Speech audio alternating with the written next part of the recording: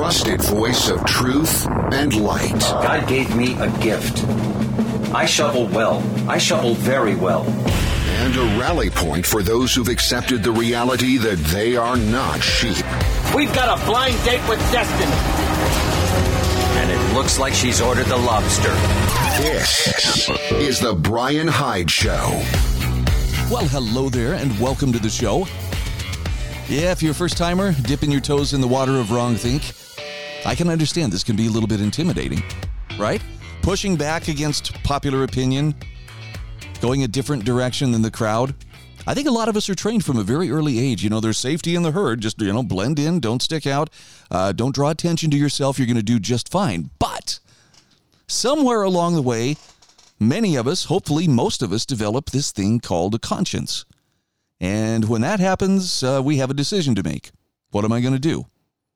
What if the crowd is going in a direction that my gut, my conscience tells me is not the right direction? Do I still go along just to get along so I can hang on to my comfort? Or do I follow my moral compass and walk in a different direction, even though people are like, what are you doing? You're nuts. So my congratulations to those who have found the courage to do so. It's not easy. And we're all somewhere on that spectrum of trying to figure out, what's true and what isn't. But I do believe that we have a choice, every single one of us. And that choice is, do we go after the truth even when there are hard truths or unpopular truths that need to be told or need to be acknowledged? Yeah. Sometimes you have to choose between being truthful and popular. And it took me a long time to get comfortable with that. Please understand that, I've had many times to ask myself, okay, do I want to go with what I believe is the truth and speak the truth as well as I possibly can, or should I water this down and sugarcoat it and basically turn it into something for public consumption? I hope that doesn't sound patronizing, but I can tell you that much of the mass media out there today, even as they are manipulating public opinion or they're trying to shield us from seeing things that we're not supposed to see or that people in power would rather we didn't see, there are people who've had to make that choice. Do I do what's popular, what's going to pay me money, or do I speak the truth? The ones who speak the truth sometimes are shown the door or otherwise, deplatformed, marginalized, etc. So it isn't an easy decision, but we'll talk more about that coming up. Got a great article from Dan Sanchez. I want to start on kind of a high note today with a story to just help restore your faith in mankind. And of course, this is courtesy of my friend Lawrence W. Reed from the Foundation for Economic Education. A great lesson on how to get the most out of others. He says, never underestimate the power of encouragement. Applied in the proper form at the right moment, it can accomplish remarkable transformations in both people and economies. Sometimes the best encouragement is a kick in the rear end. It might be what's required to stop bad behavior or to get a fool to use his brain for a change. But Larry says, however, the form of encouragement I prefer as a first resort, whether I'm its recipient or its administrator, is illustrated in a true story involving a high school football game in late 2008. Sports writer David Thomas recounts it in his book, Remember Why You Play. So here's a summary. The Lions of Faith Christian High School in Grapevine, Texas, were set to play the Gainesville State School Tornadoes.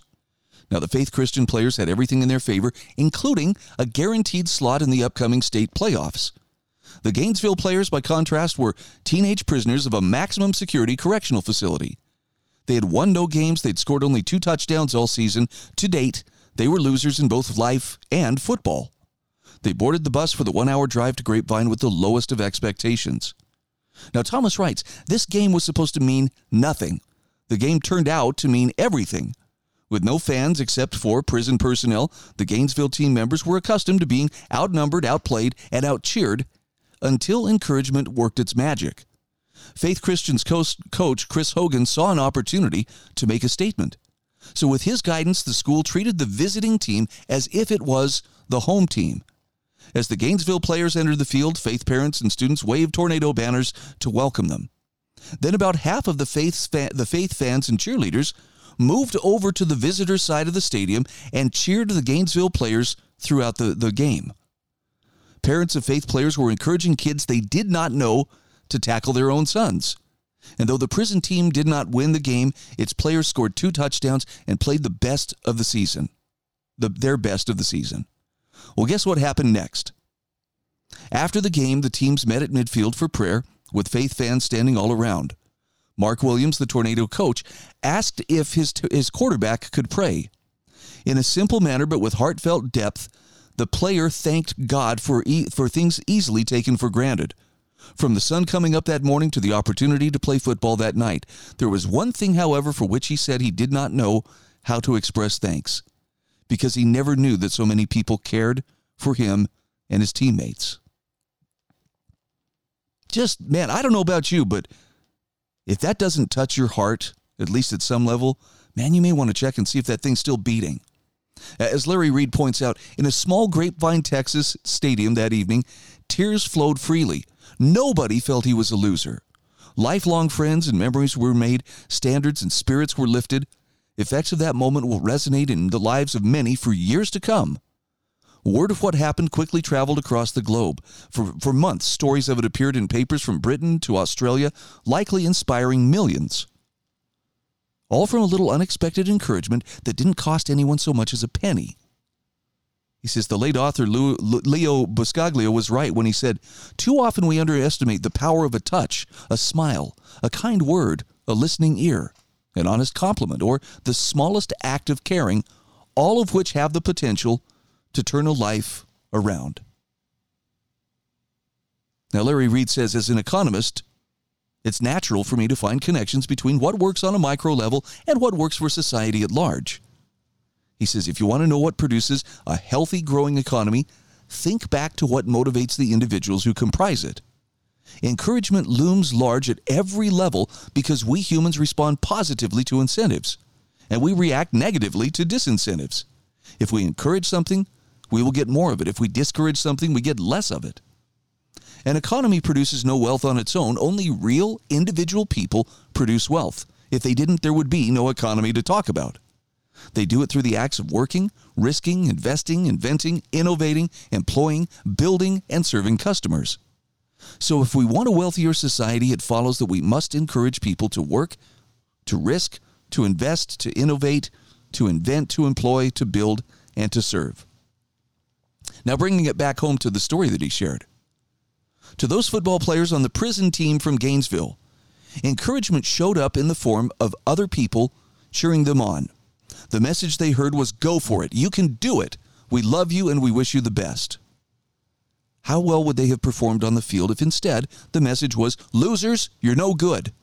Go back to prison"? Now you know why entrepreneurs found it demoralizing a few years ago when President Obama denigrated them with the thoughtless sneer, "You didn't build that." Larry Reed says, in so many tragic ways all over the world, governments smother wealth creators in discouragement. They denounce them as greedy and punish them with high taxes. They drive them off the playing field. In socialist Venezuela, for instance, every conceivable discouragement crushes those who work, take risks, invest, innovate, invent, employ, build, and serve. Freedom to do those amazing things is replaced by politicians barking orders. How could any thinking person be surprised at the disastrous results? Now, if you can see how encouragement made a difference in that Texas football game, you can surely understand how vital it is in our economic lives too. And when the world finally embraces this truth, poverty will become something you have to learn about from history books. You know, I'm not even that big of a football fan, but wow, that story just, that touches something in my heart. I remember, I wish I could recall the guy's name, but there was a TED Talk that a guy gave a few years ago about how he grew up in foster homes, many foster homes. As in, he was a really rambunctious kid, and in fact, he had a system down for getting himself kicked out of these foster homes. He could tell you, I will be here for exactly 2 days, or I'll be here for a week before these people get tired of me and send me on to the next one. And then he finally met someone who just simply would not give up on him. And the point of his whole TED Talk was every kid at risk is one caring adult away from making a breakthrough. and actually, turning something around in his life, as this young man did. Pretty powerful stuff. So I know we can't change the whole world. It's not going to happen all in one fell swoop. But if you see an opportunity to provide encouragement to somebody today, however big, however small, go ahead and take it. I mean, you never know. It's like throwing a rock into a pond. How far are those ripples going to go? I couldn't tell you.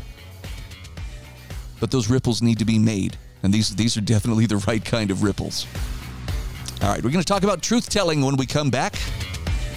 Oh, not the warm, fluffy, comfortable truths that people would love to wrap themselves in. We'll talk about some unpopular truths. We'll be back in just a moment.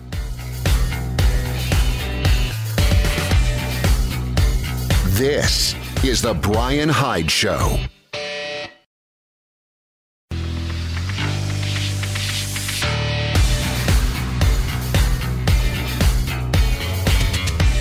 This is The Brian Hyde Show.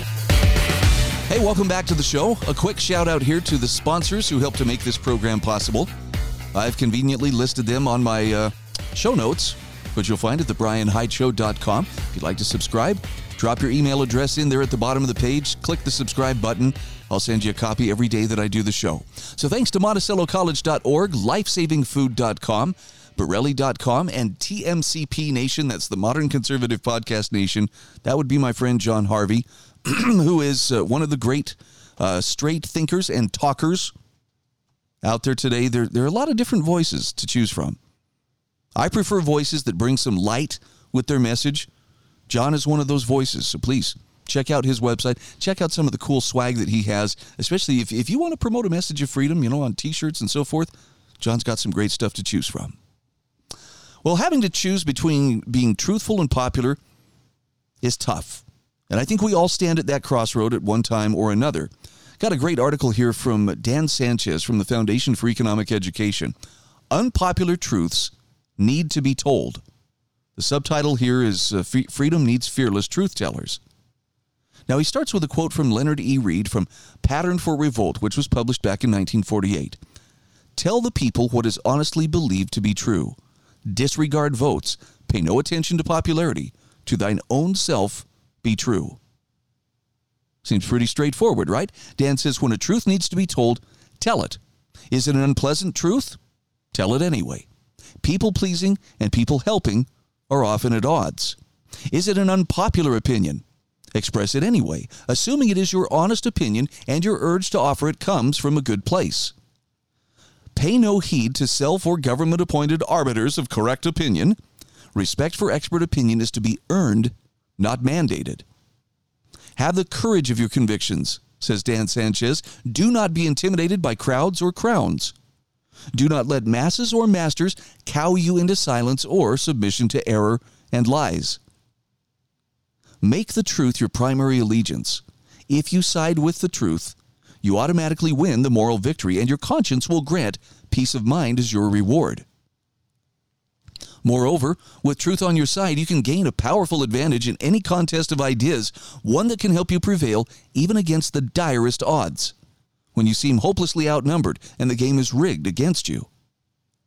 One man who courageously told the truth, even when it was unpleasant, unpopular, and unauthorized, was Leonard E. Read.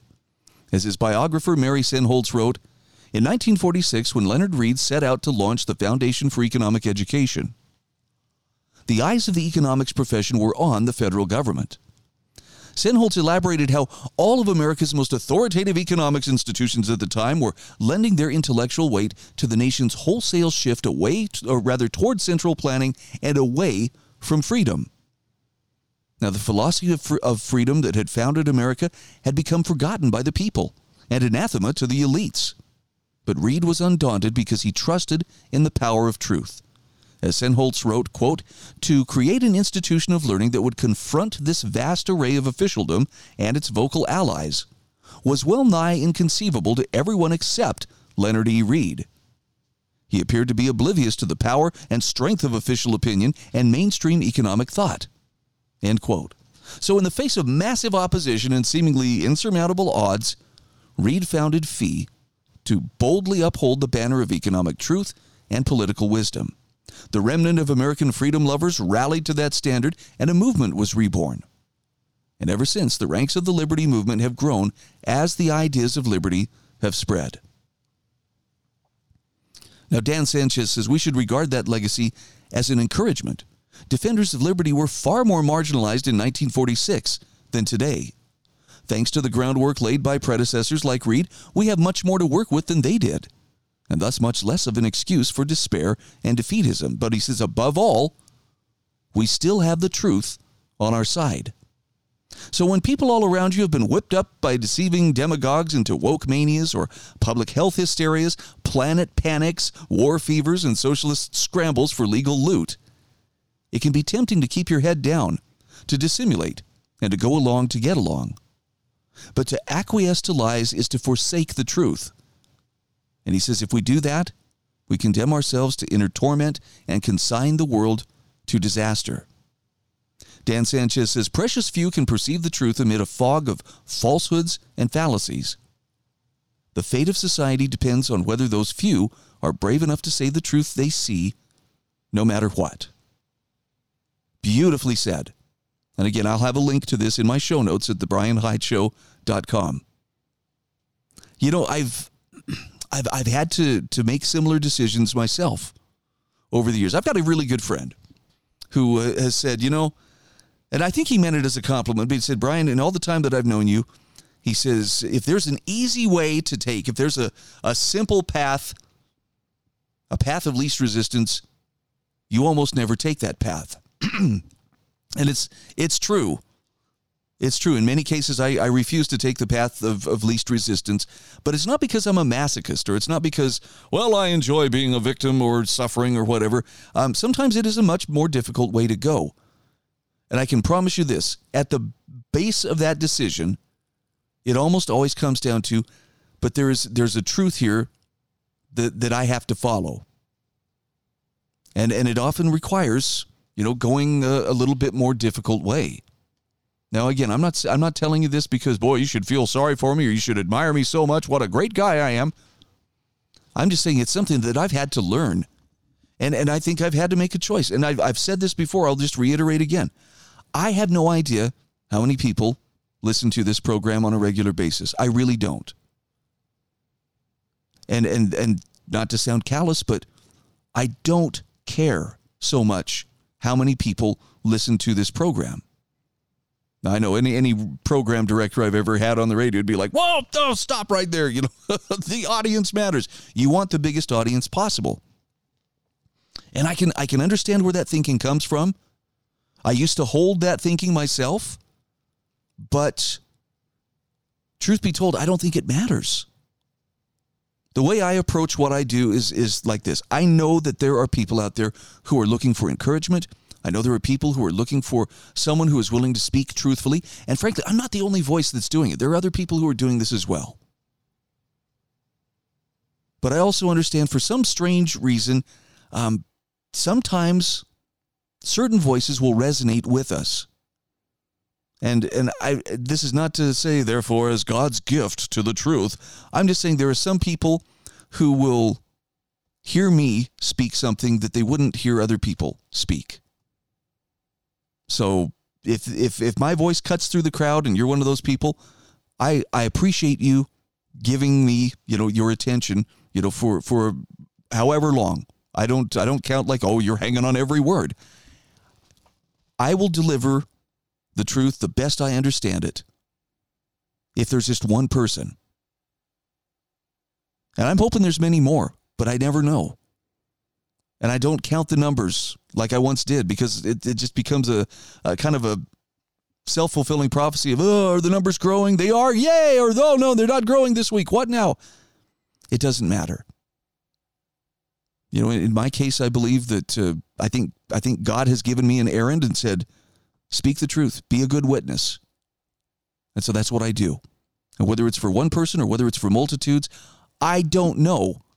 And it's not important whether it's for one person or whether it's for multitudes.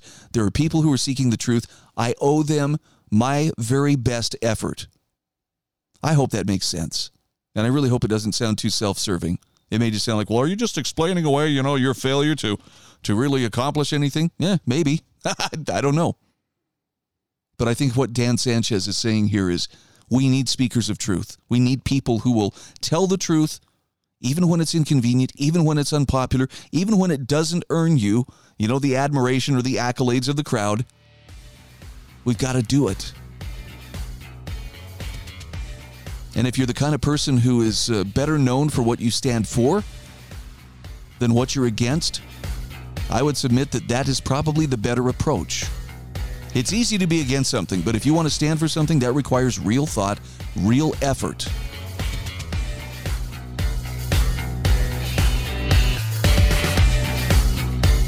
This is The Brian Hyde Show.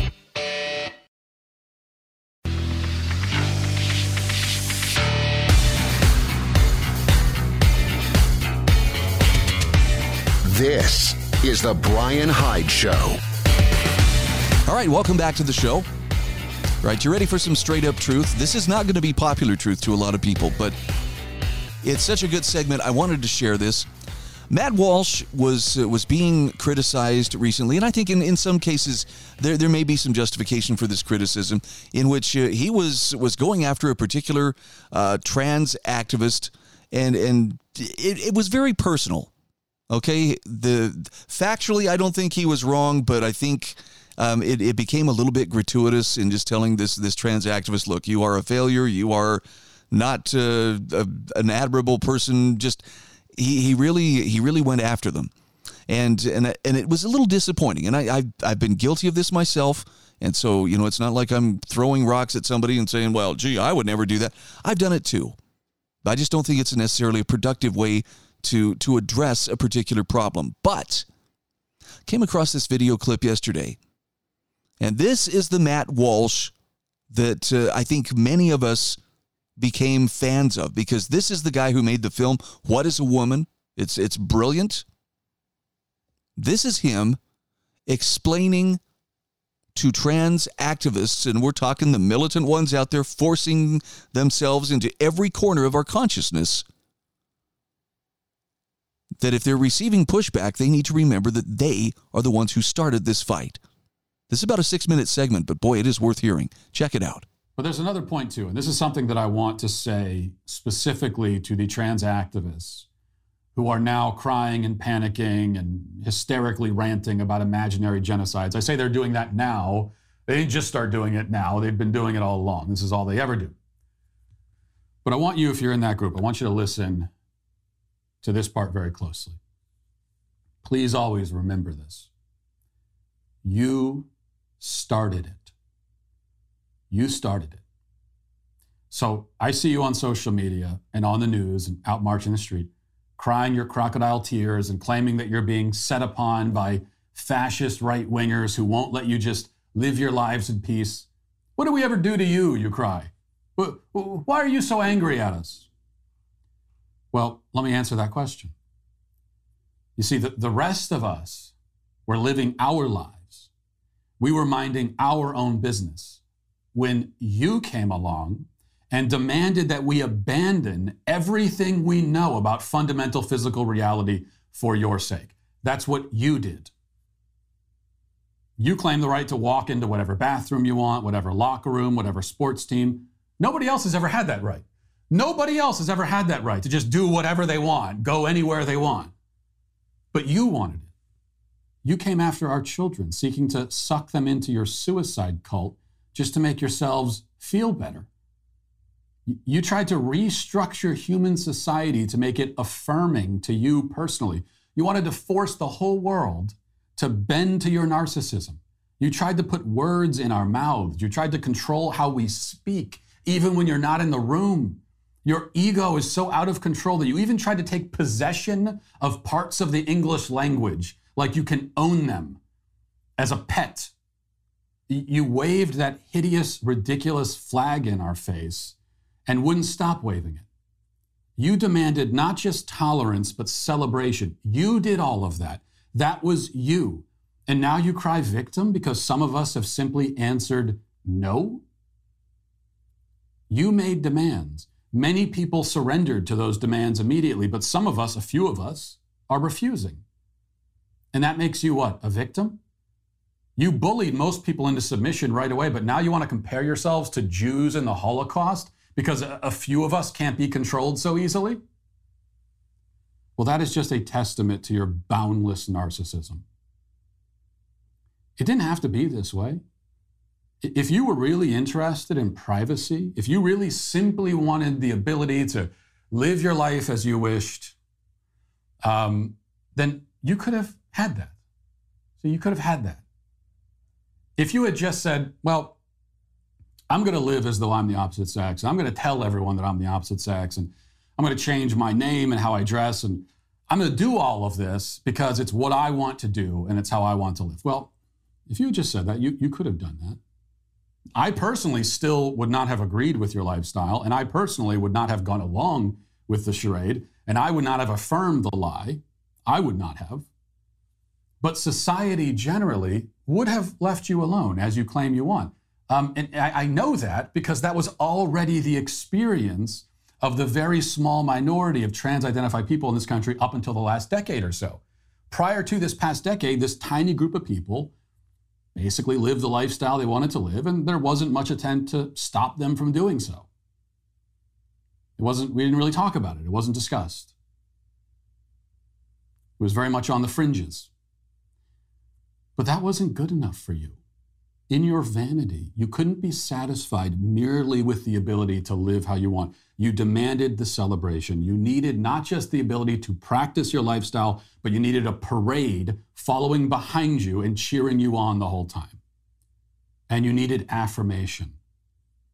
My God, your obsessive, unquenchable need for affirmation. Have you noticed that nobody else walks around every day demanding that the entire world affirm them every second? No one ever did that. No one has lived their life that way, walking around looking for affirmation. None of the rest of us even think about that. The idea that you're going to walk out your door and you need to be affirmed by people. Affirmed? How is that anyone's job to affirm you? You decided to do that. You couldn't just believe whatever you believed about yourself. Nobody can stop you from having a belief about yourself. You wanted the rest of us to believe it too. You wanted to force us to believe it. You wanted society to be restructured around your self-perceptions, and you wanted our children. You wanted to induct countless children into your confusion, baptize them into it, so that the confusion you foster in them might affirm the confusion you harbor in your own minds. You pretended that you wanted freedom, but you had that. You wanted more. You didn't just want your own lifestyle. You wanted us to participate in it with you. That's what this comes down to. You are demanding our participation. And what we are saying to you, some of us, is no. Can you get that through your heads? We are allowed to say no. We are not going to participate. You are the mouse who wanted a cookie, and you were given the cookie, and you ate it, but then you wanted to eat everything else in the house too. Some people object, finally object, and you break down in tears like a child who has to leave the playground. You push too far, way too far. And now this is the pushback. In summary, you wanted this fight. You asked for it.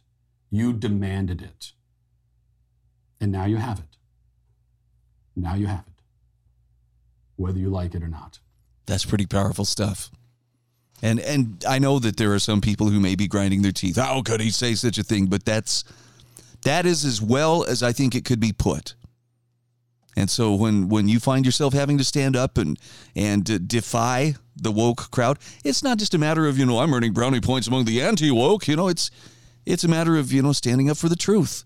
You notice that's kind of a theme today? It's not always easy. I mean, I think a lot of us have had the luxury of finding ourselves in the majority, or at least in the company of people who pretty much agreed on the things, that matter. But, it's eventually at some point, if you live long enough, you're going to find yourself having to stand up for the truth when it is unpopular. And the truth of the matter is not that many people will do it. You've heard me talk about the university professor that, would ask his students, what would you have been doing during the time of slavery? Would you have stood up against slavery? Would you have been an abolitionist? And most students, yes, of course I would. Of course, knowing what I know now. But the truth of the matter is they wouldn't. How do we know this? Because he asked them, okay, what are you doing right now to stand up for people who are being oppressed? And I mean in a way that you're putting things at risk. You're standing up against society. You're standing up against things that are actively accepted and putting yourself at risk of losing your job, losing your friends, losing standing among your peers. What are you doing right now that puts you at risk of that? And you know what the answer is, right? For most of them, it's, well, nothing. Okay, well, that's exactly what you would have done during a time, when slavery was a common practice. And it doesn't mean you're a bad person. It simply means that for most people, that path of least resistance is the path that they're going to follow. It's easier to just, move with the herd, don't draw attention to yourself. And, when everybody else is speaking an untruth or chanting an untruth in unison, go ahead and at least make your lips move, mumble, mumble, mumble, like I'm saying it too. Unfortunately, I think we are moving into a time period where that is just not going to be a possibility. So if you're going to be brave, this is the time to find that courage to tell the truth, to live the truth, to speak it plainly, speak it with love, but have the courage to speak it. This is The Brian Hyde Show.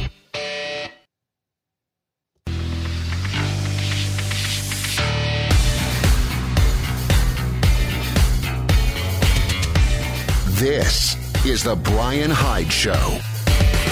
All right, welcome back. This is our final segment today. Going to talk a little bit about hard truth. This is, in particular, the hard truth of what Tucker Carlson has been showing. I've never seen anything like this before. And by the way, I have not watched all of Tucker Carlson's shows, so I can't say, yes, I've seen all the various footage. I've seen some pretty cool excerpts from the January 6th videos that came up that very clearly poke holes, big holes, in the prevailing narrative of, it was a violent insurrection that claimed many, many lives, and it was a terrible thing, an overthrow of our democracy. But that's not at all what it shows. And what's really telling, at least at the moment, is the open panic that you're seeing on the faces of many of these people within Washington, D.C., who for the last 2 years have promoted this narrative that, it was an insurrection and we need to criminalize at least half the country that has any doubts in the 2020 election. And just remember, the people who are telling us right now that we should never have been allowed to see these video segments that Tucker Carlson has showed, they're the same people assuring us that, by the way, the election was just fine. It was just fine. Look, they're caught in a lie. And they are really definitively caught in that lie. And they've come out swinging. I don't know if you saw Congressman or Senator Charles Schumer, the master of contrived outrage, as Will Grigg used to call him, going out there on the Senate floor and making the plea, Rupert Murdoch, Fox News, you've got to stop Tucker Carlson from airing another program about this. They're really afraid. In fact, here's a great article from Andrea Widberg from AmericanThinker.com. When it came to Tucker Carlson's revelations about January 6th, Democrats have come out swinging. And it's not just that they're angry, they're scared. You can see this in their eyes. Andrea writes, on Monday, Tucker Carlson began to release his team's findings about what was in the January 6th footage, challenging the Democrats' talking points. He exposed several lies, which may explain why Democrats are panicking and doing everything they can to say that Tucker is the liar. Of course, they don't want the public to see any footage to expose these alleged lies. Instead, they want to return to the status quo of Democrat politicians and media figures controlling the narrative. Rajan Lad has summarized the many leftist lies that Tucker exposed. I actually shared those on the program yesterday, with more revelations to come. Chief among them were lies about Jacob Chansley, the so-called QAnon shaman, who wasn't rampaging madly, but had a compliant Capitol Police escort through the building. Senator Josh Hawley, who wasn't a lone figure fleeing the mob, but was last in a line of running Congress critters hustled along by the Capitol Police. Brian Sicknick, who was vigorously walking around helmet on head long after Democrats claimed Trump supporters beat him to death. And Ray Epps, whose testimony to the Pelosi J6 committee does not align with the video footage. Now, Tucker promises more revelations of information that the Democrats and rhinos have kept secret for over 2 years. And with luck, the still untried J6 detainees, the currently named defendants and those already convicted for J6 activities, will have the chance to review the footage, and if they're shown merely to have walked around in the people's house after others, including the police, opened the doors for them, well, they should be cleared of all charges. In fact, that's what Trump is demanding. Remember, when America was young, it was understood that government buildings belonged to the people, not to the politicians. Democrats and rhinos are terrified of a counter-narrative. Although New York Times disdained to even report on Tucker Carlson, other leftist media outlets and politicians were not above the fray. Chief among them, the Washington Post, which published 4 articles attacking Tucker's report. Andrea says 3 of which I haven't read because they're behind a paywall. So there's one here. Tucker Carlson amplifies January 6th lies with GOP-provided video. That one's behind a paywall. Here's another one. Capitol Police Chief blasts Tucker Carlson over misleading January 6th footage. Stolen elections live on at Fox News via Tucker Carlson. And this is the one that's only freely available. GOP backlash on Tucker Carlson. Gee, I wonder who in the GOP would take exception to Tucker showing what really happened here. Let's see, Mitt Romney, Lindsey Graham, Mitch McConnell, John Thune, Tom Tillis, Kevin Kramer, and Mike Rounds. Oh, well, how about that? What a surprise. The ones who are the conservative branch of the Democratic Party, horrified that the truth is coming out. And since conservatives consider these men the equivalent of France's collaborative Vichy government, their opposition to truth isn't really likely to affect Tucker's audience. By the way, CNN also went into overdrive, having lost control of the narrative. Tucker Carlson, with the help from Kevin McCarthy, tries to sanitize the very real violence of the January 6th attack. The reputable establishment flunky Oliver Darcy took umbrage that Tucker exposed the lies about Jacob Chansley, Brian Sicknick, Josh Hawley, and Ray Epps, contending that exposing the lies was itself a lie. And from there, he just bashes McCarthy for ceasing to be a good GOP foot soldier. Here's another CNN offering. What to know about the Tucker Carlson January 6th footage. Here's the short version of the article. Tucker Carlson didn't run everything by the Capitol Police. Jacob Chansley ignored a request to leave the building. Just because Brian Sicknick looked vigorous didn't mean that it wasn't unpleasant to be sprayed with pepper spray, and Democrats and rhinos on the Hill are mad at Tucker. Or then there's this one. U.S. Capitol Chief rips into Tucker Carlson over offensive use of January 6th footage. Now, as the headline says, U.S. Capitol Police Chief Tom Manger claims that Tucker, who had 30 minutes in which to present a distillation of over 41,000 hours of video, cherry-picked. I'm sorry, but, oh, yeah, because we know the J6 committee didn't do anything like that, right? Here's what I can say. Andrea says whether it's Democrats or Tucker Carlson cherry-picking the video, both the video and Capitol Police testimony revealed a sorry bunch of sniveling, useless people. Although in their defense, as Tucker points out, Pelosi and McConnell made sure police were understaffed on January 6th, which seems to have driven many either to ineffectiveness or panicked brutality. But the shrillest and most dangerous attack on Tucker comes from Senator Chuck Schumer, who was absolutely beside himself that the American people got the chance to see something other than the official Democrat narrative about January 6th. Now, Schumer's hysteria boils down to this. How dare Tucker respond to the official Democrat cherry-picking with a counter-narrative? Schumer wrapped up by insisting that Fox News silence Tucker. In other words, he's trying to get around the First Amendment prohibition on government censorship by insisting that a third party do so on his behalf. Andrea Woodberg says, as for me, I remain committed to the idea that all the January 6th footage should be put online for crowdsourcing. Only in that way can we be assured that we know the whole truth and nothing but the truth. It's telling that the American public, like almost 80% of it, likes that idea, while everyone in the establishment media, Democrats, GOP, Republicans, finds the idea abhorrent. Yeah, look, on the one hand, I'm almost rejoicing that finally some truth is coming out. On the other hand, I'm also being very cautious just because it's really scary from the standpoint of when people like this are cornered, when they are caught in a lie.